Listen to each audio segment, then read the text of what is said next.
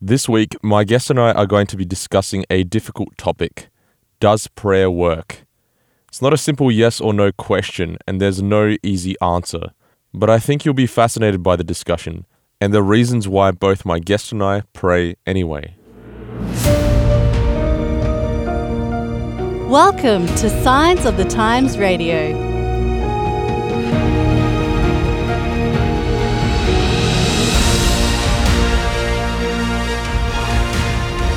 Welcome to Signs of the Times Radio this week. My name is Daniel Kuperek, and with me today I have one of our regular authors, my friend Nathan Brown. Nathan, how are you going? Yeah, doing well. Doing well despite potential coronavirus lockdowns and such in Melbourne at the time of recording. Well, it's one of those things that, we all seem to be taking our turns around the country here in Australia at the moment, and it's frustrating, but also, we're trying to do the right thing in caring for our communities and helping each other stay as well as possible. That's right. Just 2 weeks ago, I was due to go to Adelaide to film a wedding, and then we got a few cases in Sydney, and you'd think that would be relatively pretty safe, but then, there was all this speculation about lockdowns and stuff, so it really does change pretty quickly. But before we went on our trip to Adelaide, there were lots of prayers being sent up for the borders to remain open. Now, the funny thing is that we're actually getting you on today to talk about prayer.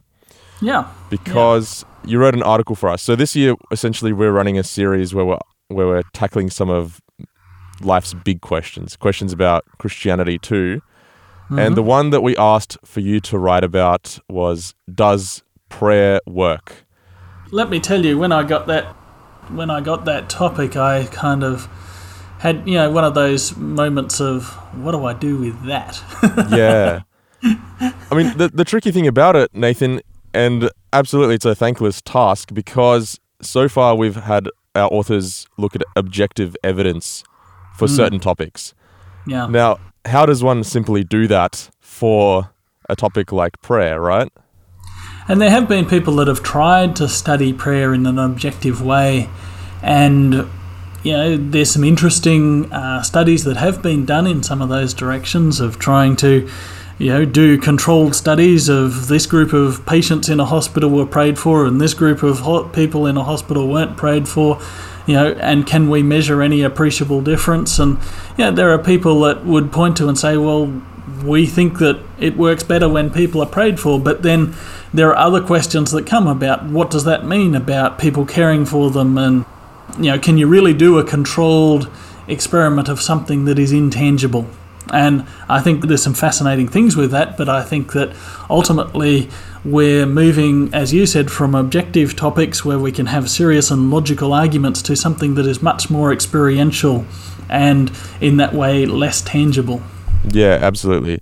Now, I just want to unpack what you just said, because you're referencing an article that was published in the mid-early 2000s, so around 2006. It was a New York Times article, and pretty much I'll just read out what the New York Times article had to say. So they did a quote-unquote scientifically rigorous investigation where they went to 1,800 patients at 6 hospitals who were receiving coronary bypass surgery, and the patients were broken into 3 groups. 2 were prayed for, the third was not. Half the patients who received the prayers were told that they were being prayed for. Half were told that they might or might not receive prayers. And then there was people from a bunch of different groups who were asked to deliver their prayers. They used the patient's first names and initials of their last names.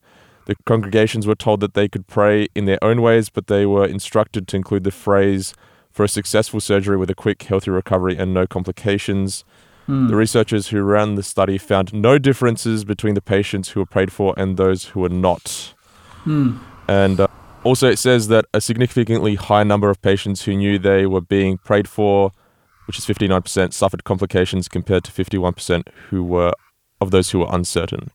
Now, that in and of itself sounds super formulaic, doesn't it, Nathan? That's right, and that, to me, one of the questions this begs is simply, if you're praying in a contrived way like this, does that kind of defeat the purpose of, that in some ways, does that undermine what the authentic experience of prayer should be. And so I don't think this proves anything one way or the other. Yeah, I know. Very interesting that they went ahead and did it though, hey? Yeah, fascinating. And I understand the question. I understand the impulse that people say, well, can we actually measure any kind of appreciable difference here? And, the reality is that, and this getting back to more anecdotal evidence, we all know people that would, if you've been around a church at any stage, you would come across people who will tell you about what they would consider remarkable answers to prayer. Mm-hmm. And you would also find people in the exact same congregation who would, when they're being honest, would tell you about deep disappointments and tragedies they've experienced, that seem to fly in the face of prayer. And that's where I really wrestled with this question of how do I be honest to both those things in writing about it in a relatively short treatment of it for Science magazine. Yeah, true. And it certainly was a very nuanced and balanced approach that you took to it. But maybe before we really jump into some of the arguments for and against, let's define what prayer is. Because you mentioned that, if you go to a church, you might hear people talking about prayer. Is it exclusively just Christians that pray, or is it a variety of religions? And what indeed is prayer? Yeah, well, in thinking about this question, I sort of did ask that question, is this actually a marker of a religion?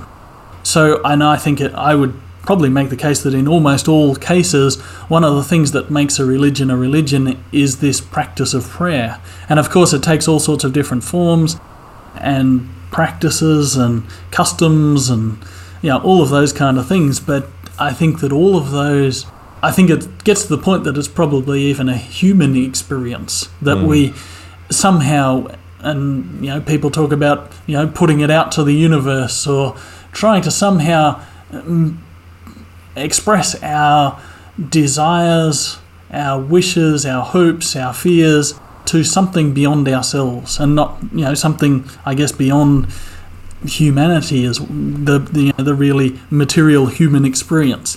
And so I would say that it's pretty much a marker of anything that's a religion, and then take it a step further and say, even I would say that it's relatively a human experience.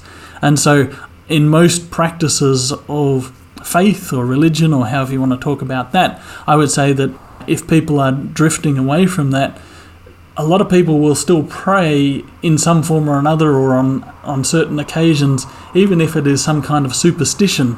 It's often one of the last things that people will drop as far as their engagement with a particular faith that they might have grown up with, or that even if they'll say that they've given up on everything as far as the faith that they might have formerly had, that prayer then becomes that thing that they are quite happy to do when they get in trouble, or when they're facing a really tough situation in their lives, that they'll throw up a prayer just in case, or that kind of, even if it's in that kind of flippant language.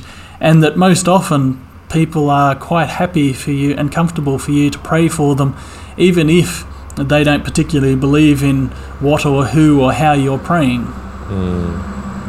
So Nathan, prayer can look like different things in different religions. Now, for someone who's looking outwardly in at this whole topic, it might seem that prayer is the same thing that just is sent up to different gods or deities. So my question is, for you as a Christian, what does prayer look like for you? Is it sort of this classical kind of holding your hands together while closing your eyes in a quiet room, or is it something you do at a specific time of the day, that sort of thing? Yeah. And again, this was a question that I appreciated the writing assignment, because it made me just ask those questions of, so how much do I actually pray? And I, as I reflected on it, I said, I actually pray quite a lot.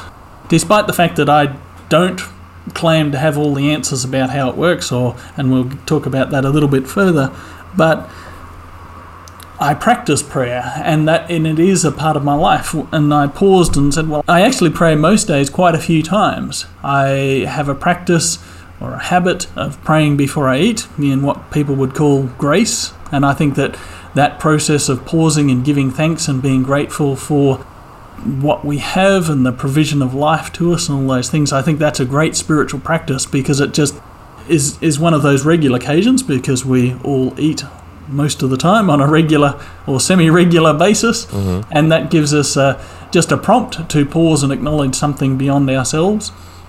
I also pray with my wife at home. We do that most evenings. I pray quite a bit in the context of the work that I do with fellow staff members, and when we're working on projects and having meetings and some of those kind of things. And probably the most meaningful prayer that I do on a regular basis is when I'm walking the dog. And my regular routine for taking the dog for a walk is that I walk and run a little bit uphill, and then when I'm coming home downhill, that the walk home is devoted to praying. And I pray for some of the things in my life, my family, my friends, for projects that I'm working on and things that I'm involved with, for some of the larger things that I'm a part of, and for issues in the world, and for places of injustice and trouble, and some of the things in the world that really do require good things. And I believe that one of the meaningful ways that we have of responding to all the trouble in the world around us is to pray for those situations, and to put our trust in God that there are bigger things, and that also that there are good people working in those difficult places and contexts, and that they need strength and perseverance in the face of what they do. And so I'll pray for people that I know who are working in those places, and sometimes even just generically for people who are trying to do good in those situations. And so that's one of the ways that I engage with the world around me on a regular basis. It's really interesting what you're saying, Nathan, because you're pretty much saying that prayer is not just a list of requests being sent to God. It's more than that, isn't it? Yeah.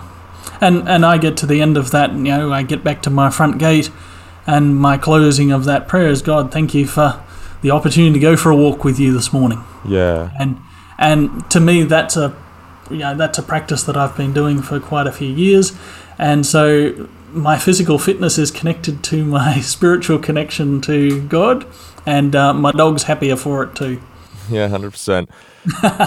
One thing I've noticed recently, Nathan, I don't know if you did too, is that whenever something bad happens in another country, like let's just say the Beirut explosion that happened semi-recently, a lot of people go on social media and start writing hashtags, pray for this in this place, pray for this in this country. Yeah. What exactly are we praying for? Like, if we just sort of slow down and think about, are we praying for healing? Like, why is it that even people who are potentially agnostic or atheist, are willing to pray for a certain place or certain people? Yeah, it's an interesting thing, and of course, I'm a little cynical of the hashtag culture and what that really means, but I also am open to and happy to look for the good in people expressing those kind of sentiments.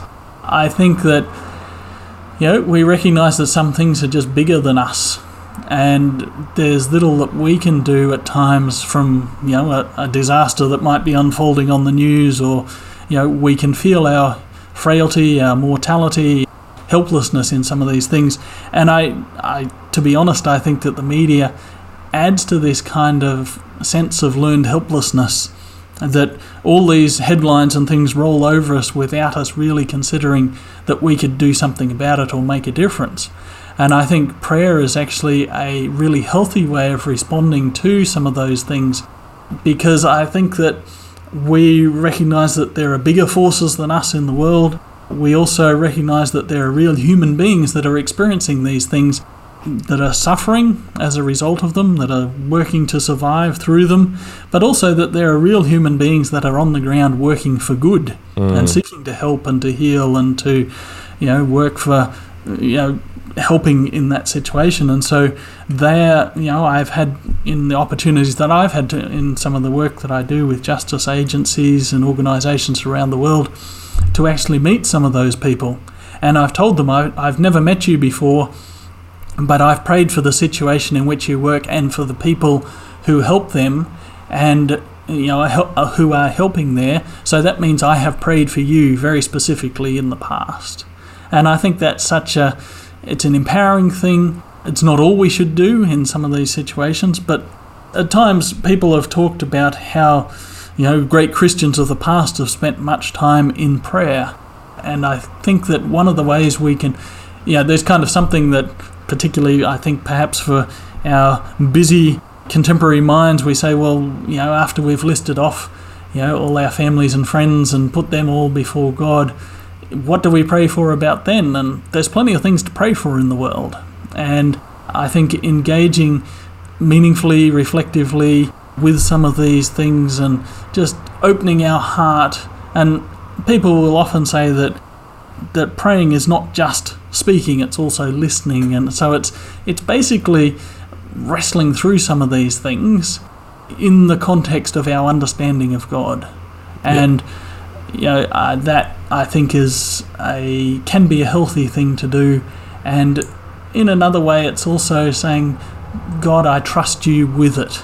That in the midst of it all, I'm not saying that God is responsible for it or that God causes it or anything like that, but that God is at work in the world even despite and amidst the tragedies that we see around us. One of those fundamental points there that you make, which is that God works in mysterious ways.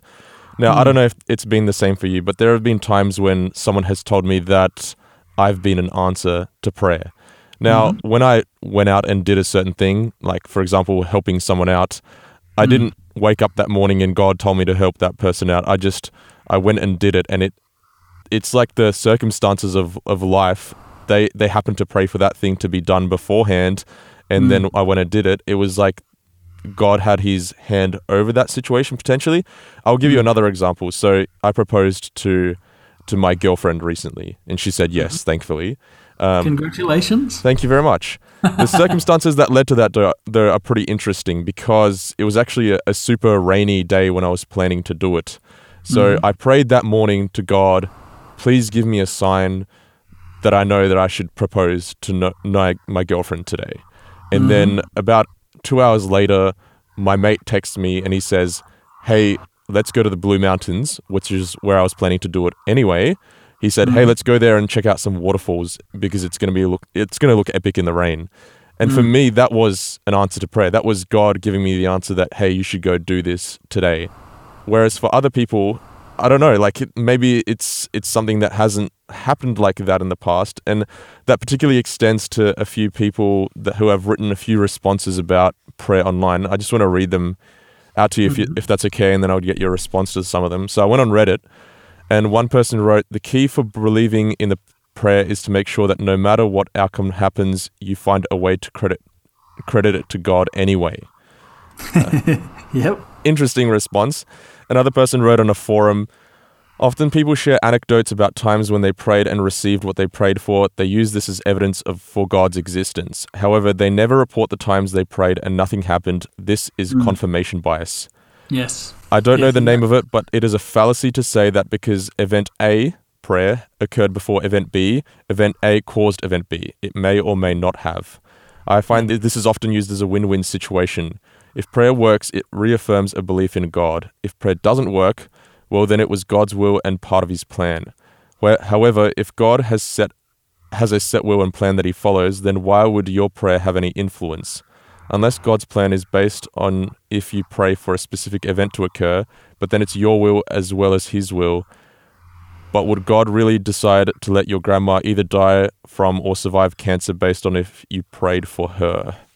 Very, there's some massive questions in the midst of all that, about what God's will is, about our, what impact can we have on God, about, so we're not going to solve all those questions in this brief chat, I'm afraid. Yeah. Can I just chime in there with my own personal experience?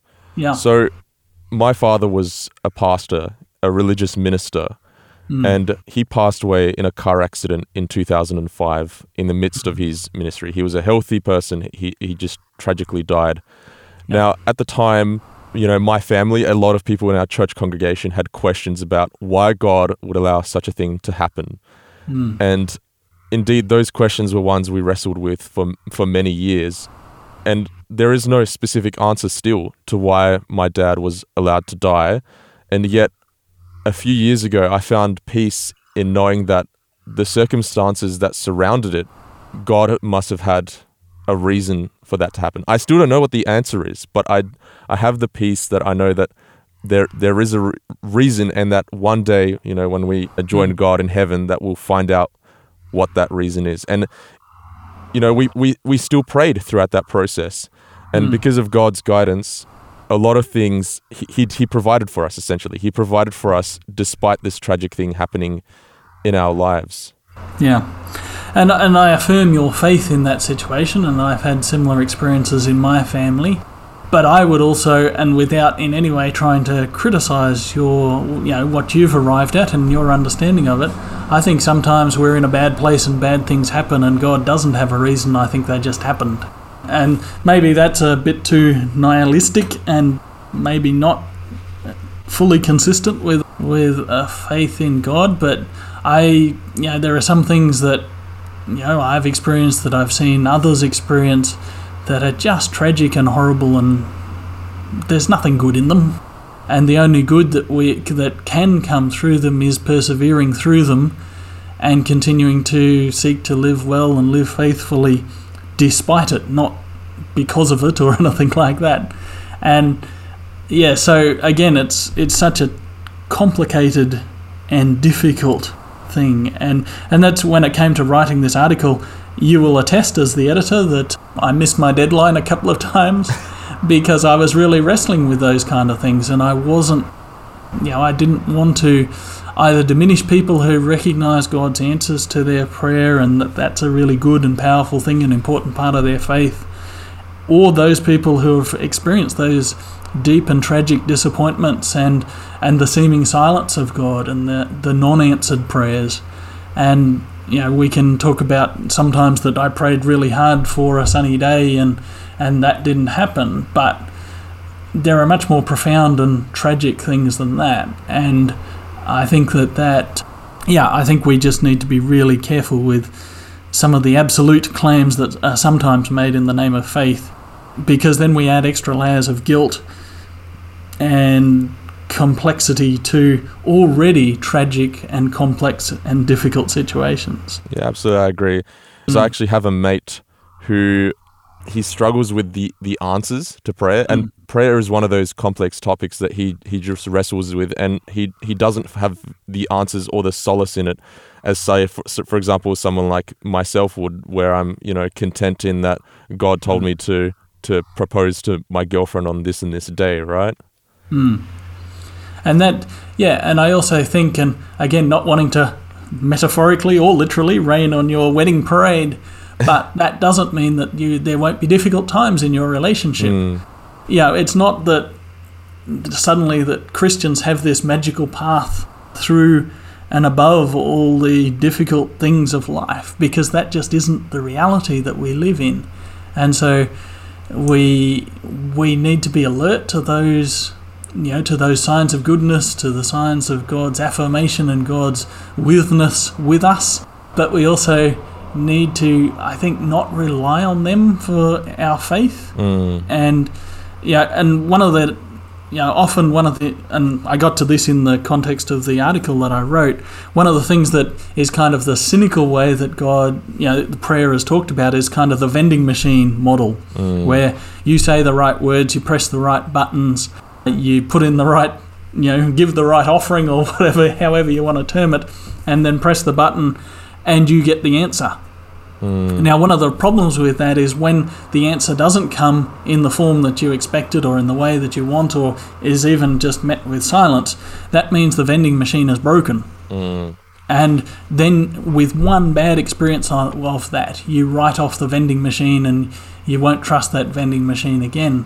But God isn't interested in a vending machine relationship with us. And that's, and so that means we don't judge God by, one experience or even a series of experiences that don't seem to work the way we are, because a better way of better language for talking about prayer is it's really an active part of a relationship with another being, with God.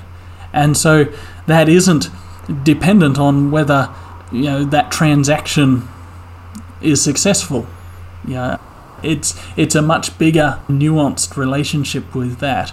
And I think there are legitimate times where God's non-answer, and there are examples of this in the Bible, such as the story of Job, where he sort of says, well, I've done everything that should get protection for me and my family, and his friends are telling him that as well. And their conclusion is, well, you must have done something wrong for all these things to go wrong for you and for your prayers to go unanswered. And Job says, well, I don't think that's really right. I think that there must be something else going on, or there must be some reason that only God can understand that is why this doesn't seem to be working for me. But he still says, I believe that somehow God is good. God is better than what I'm experiencing at the moment. And so I will continue to trust him, even though there doesn't seem to be a lot of evidence for it. And that's, I think, the bigger and more and the deeper kind of faith that the Bible and the best of religions would draw us towards. So would you say it's a bit of a myth that the stronger one believes in God, the stronger their faith is, the more likely they are to have a prayer answered? Is that a bit of a myth? I would say the people that continue to trust God in the seeming absence of God, or the non-answers of their prayers, are perhaps the ones whose faith is the strongest. Again, this gets really complicated and we start tying ourselves in knots. And so, I don't want to get to the point of saying, well, if God never answers my prayer, that must mean I have the strongest. So I just don't think there's any hard and fast rules on it. And that, like any relationships, there are moments, there are things that we don't understand, and there are things that we need to try and learn about the person that we're in a relationship with. And sometimes those things are more important, and the continuing growth and deepening of that relationship is more important than getting a particular answer in a particular moment. That's right. You mentioned in your article one thing that I want to sort of focus on now, which is that the parental relationship. Now you've been mentioning a few times throughout this podcast that prayer is part of maintaining a relationship with a higher power. If you're Christian, it's part of maintaining a connection with God. Now, what do you mean by God being like a father, and in what ways is praying essentially likened to a request or communication with one's parents? Yeah, that's an interesting one, and also a fraught one, because not all relationships with parents are positive. Some of them are, downright abusive or neglectful or whatever. So even we have to step into this language very carefully. But it is probably the language that Jesus used most often in talking about prayer. And I guess that's one of the reasons that I give in this article for why we should pray, because if we are followers of Jesus as Christians, Jesus said to pray, and he taught his disciples how to pray. That was one of the most explicit things that he said, okay, this is how you do it. And he gave the prayer that has become known as the Lord's Prayer, which begins with Our Father.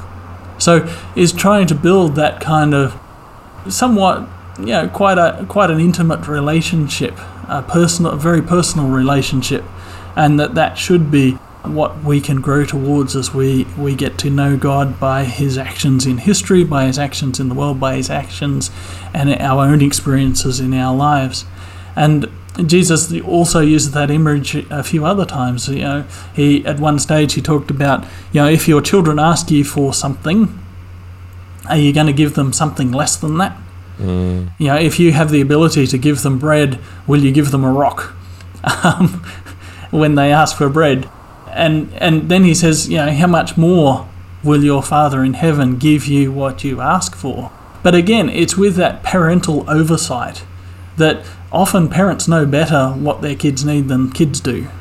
And so there's a mix there, and sometimes that, and I guess there's an imbalance in the relationship as far as wisdom and experience and knowledge and understanding, that we know a lot less about life, we know a lot less even about ourselves often than we can trust that God knows about us.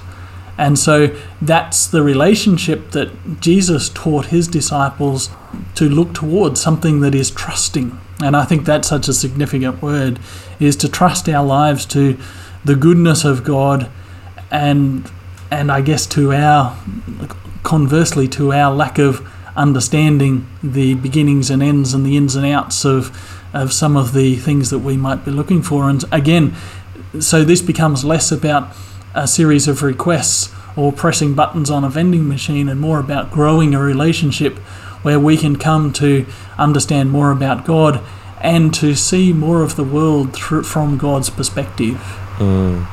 I just want to quickly chime in with one point about something you mentioned a little bit earlier, which is about God being described as a father and how that might lead to complications for people who did not have a good relationship with their father.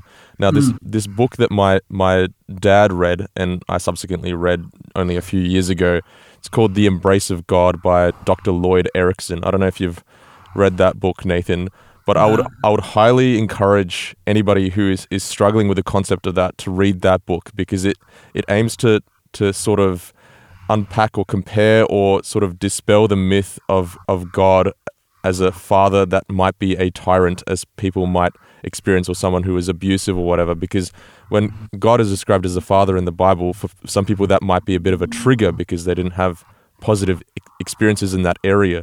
So this book really unpacks what that parental sort of aspect of the relationship is like.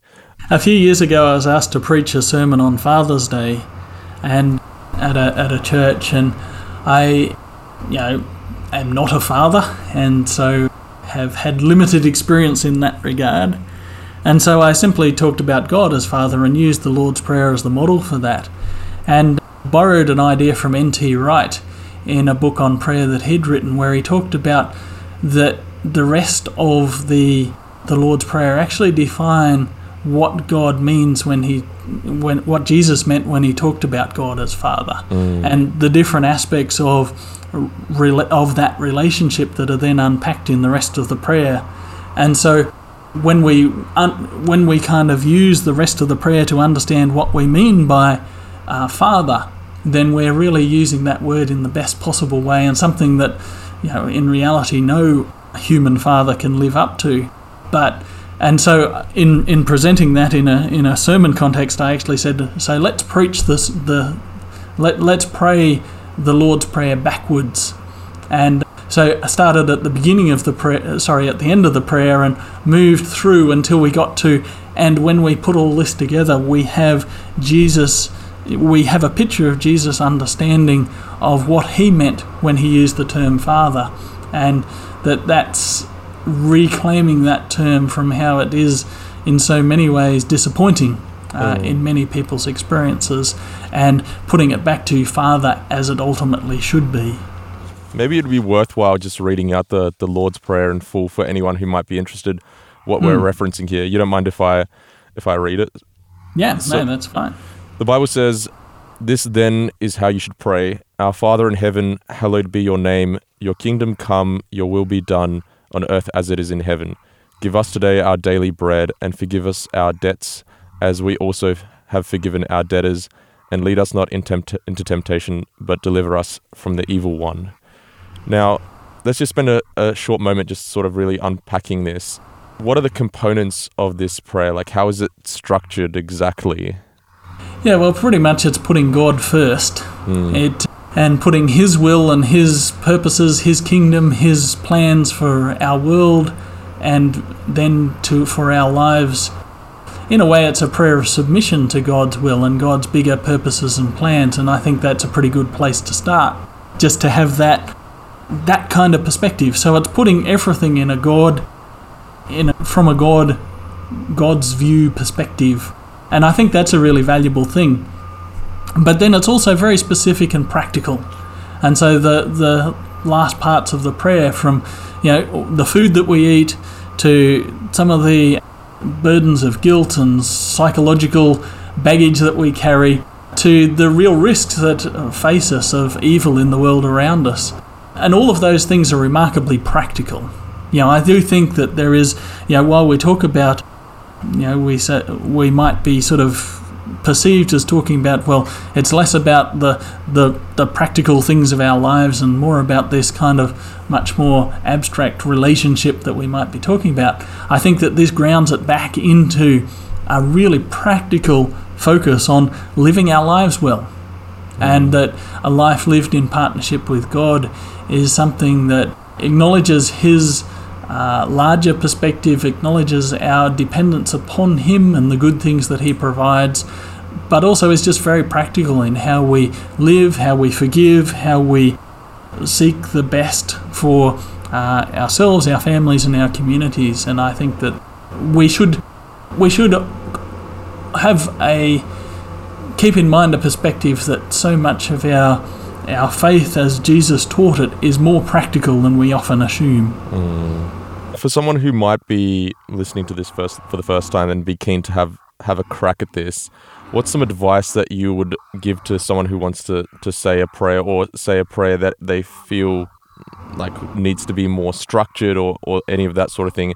There's the formulaic approach that it seems that the people took in regards to the 1,800 patients in those 6 hospitals.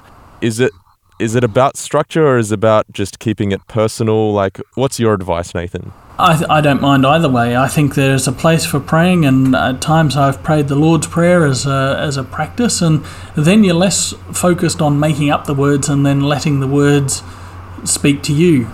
So I think that there's a place for written prayers and for historic prayers and for the Lord's Prayer as kind of these forms of prayer that are given to us.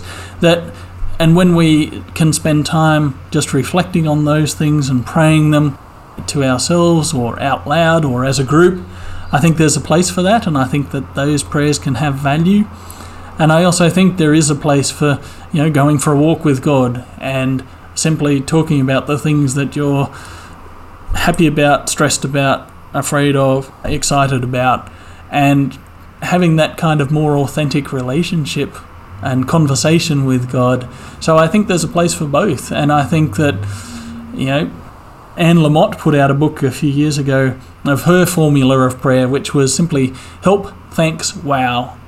And that was the order that we usually pray in, because we get prompted to pray by things that are pressing needs, but also we need to give thanks and also need to be open to the wonder of God, of who God is, and of the goodness of the world around us.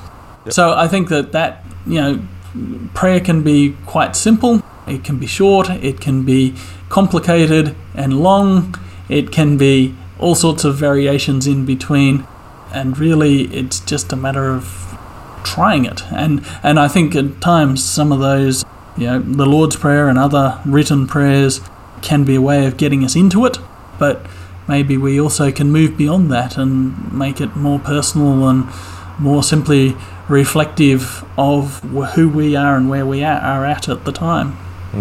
Indeed. Now, Nathan, you're an editor for Science Publishing Company, which distributes many books. Is there perhaps any materials that you guys have got that you'd probably recommend for someone who's keen to read up more? Well, obviously, first of all, we want to recommend that people jump on to our website and read your article, Does Prayer Work? But if they're looking to go deeper, is there indeed anything that sort of from the top of your head that you could recommend for someone to buy and have a read through?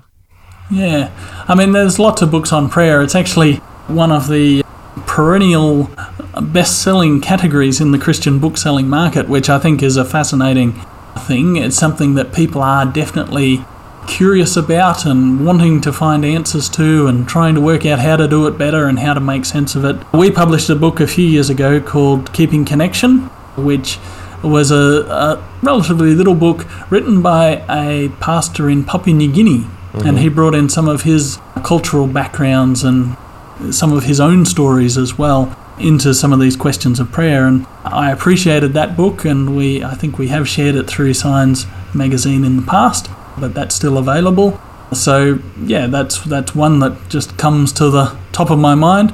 But yeah, I think that a lot of Christian writers get to the point of exploring the concept of prayer because it is such a critical part of what we perceive as a healthy spiritual life, but is also something that is somewhat intangible and there's lots of questions and complications around it, as we've discussed a little bit this morning. So, I'd look for some of the books from some of the more well-known Christian authors who have spent time wrestling with that. And, I think there's some good things around.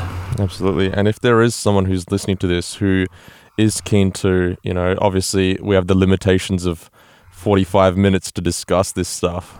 And it's such a huge topic that, there's a lot of nuances to it. And certainly if someone is struggling with this topic, there is a place that you can get in contact with us. It's actually on our website. So if you jump on signsofthetimes.org.au/help, in there you can write any questions you may have. You might even have a prayer request. We can get you in touch with someone on our pastoral team who can, pray with you, even on the phone if you'd like, or have a chat to you, or indeed you can get in contact with Nathan or myself if you have any further questions. And I'm sure you wouldn't mind answering a few of those as well, Nathan, or at least discussing them with that person. To the small degree that I can claim to be able to answer some of those questions, that's an interesting challenge. But I think it's something that, and it's one of the things that church communities and faith communities do, is to pray together and to wrestle with what this means. And so I think that's part of the reality of living well in a spiritual sense, is seeking to pray as part of a community, and praying with others is a long time spiritual practice, and in many cultures. And so that's something to explore as well, is find a community of people that you can pray with. 100%, Nathan. I really do appreciate that you wrote this article and were willing to tackle this topic, because it's a difficult one. We as humans, I don't know any human who has the full answers on prayer. We're all unpacking it together as we go along in our lives. So I really do appreciate that you tackled the nuances and acknowledged, like, hey, there are some things that I don't understand. There are quite a few of those. I mean, no person probably that I've met has the answers on prayer. So, it's something that we're discovering together. So I really do appreciate you writing that and also joining us on the podcast, Nathan. Yeah, that's cool. Not a problem. Today's episode was based on an article appearing in this month's Signs of the Times magazine. A subscription is just $26 for 11 issues a year. To find out more, visit signsofthetimes.org.au in Australia, or signsofthetimes.org.nz in New Zealand.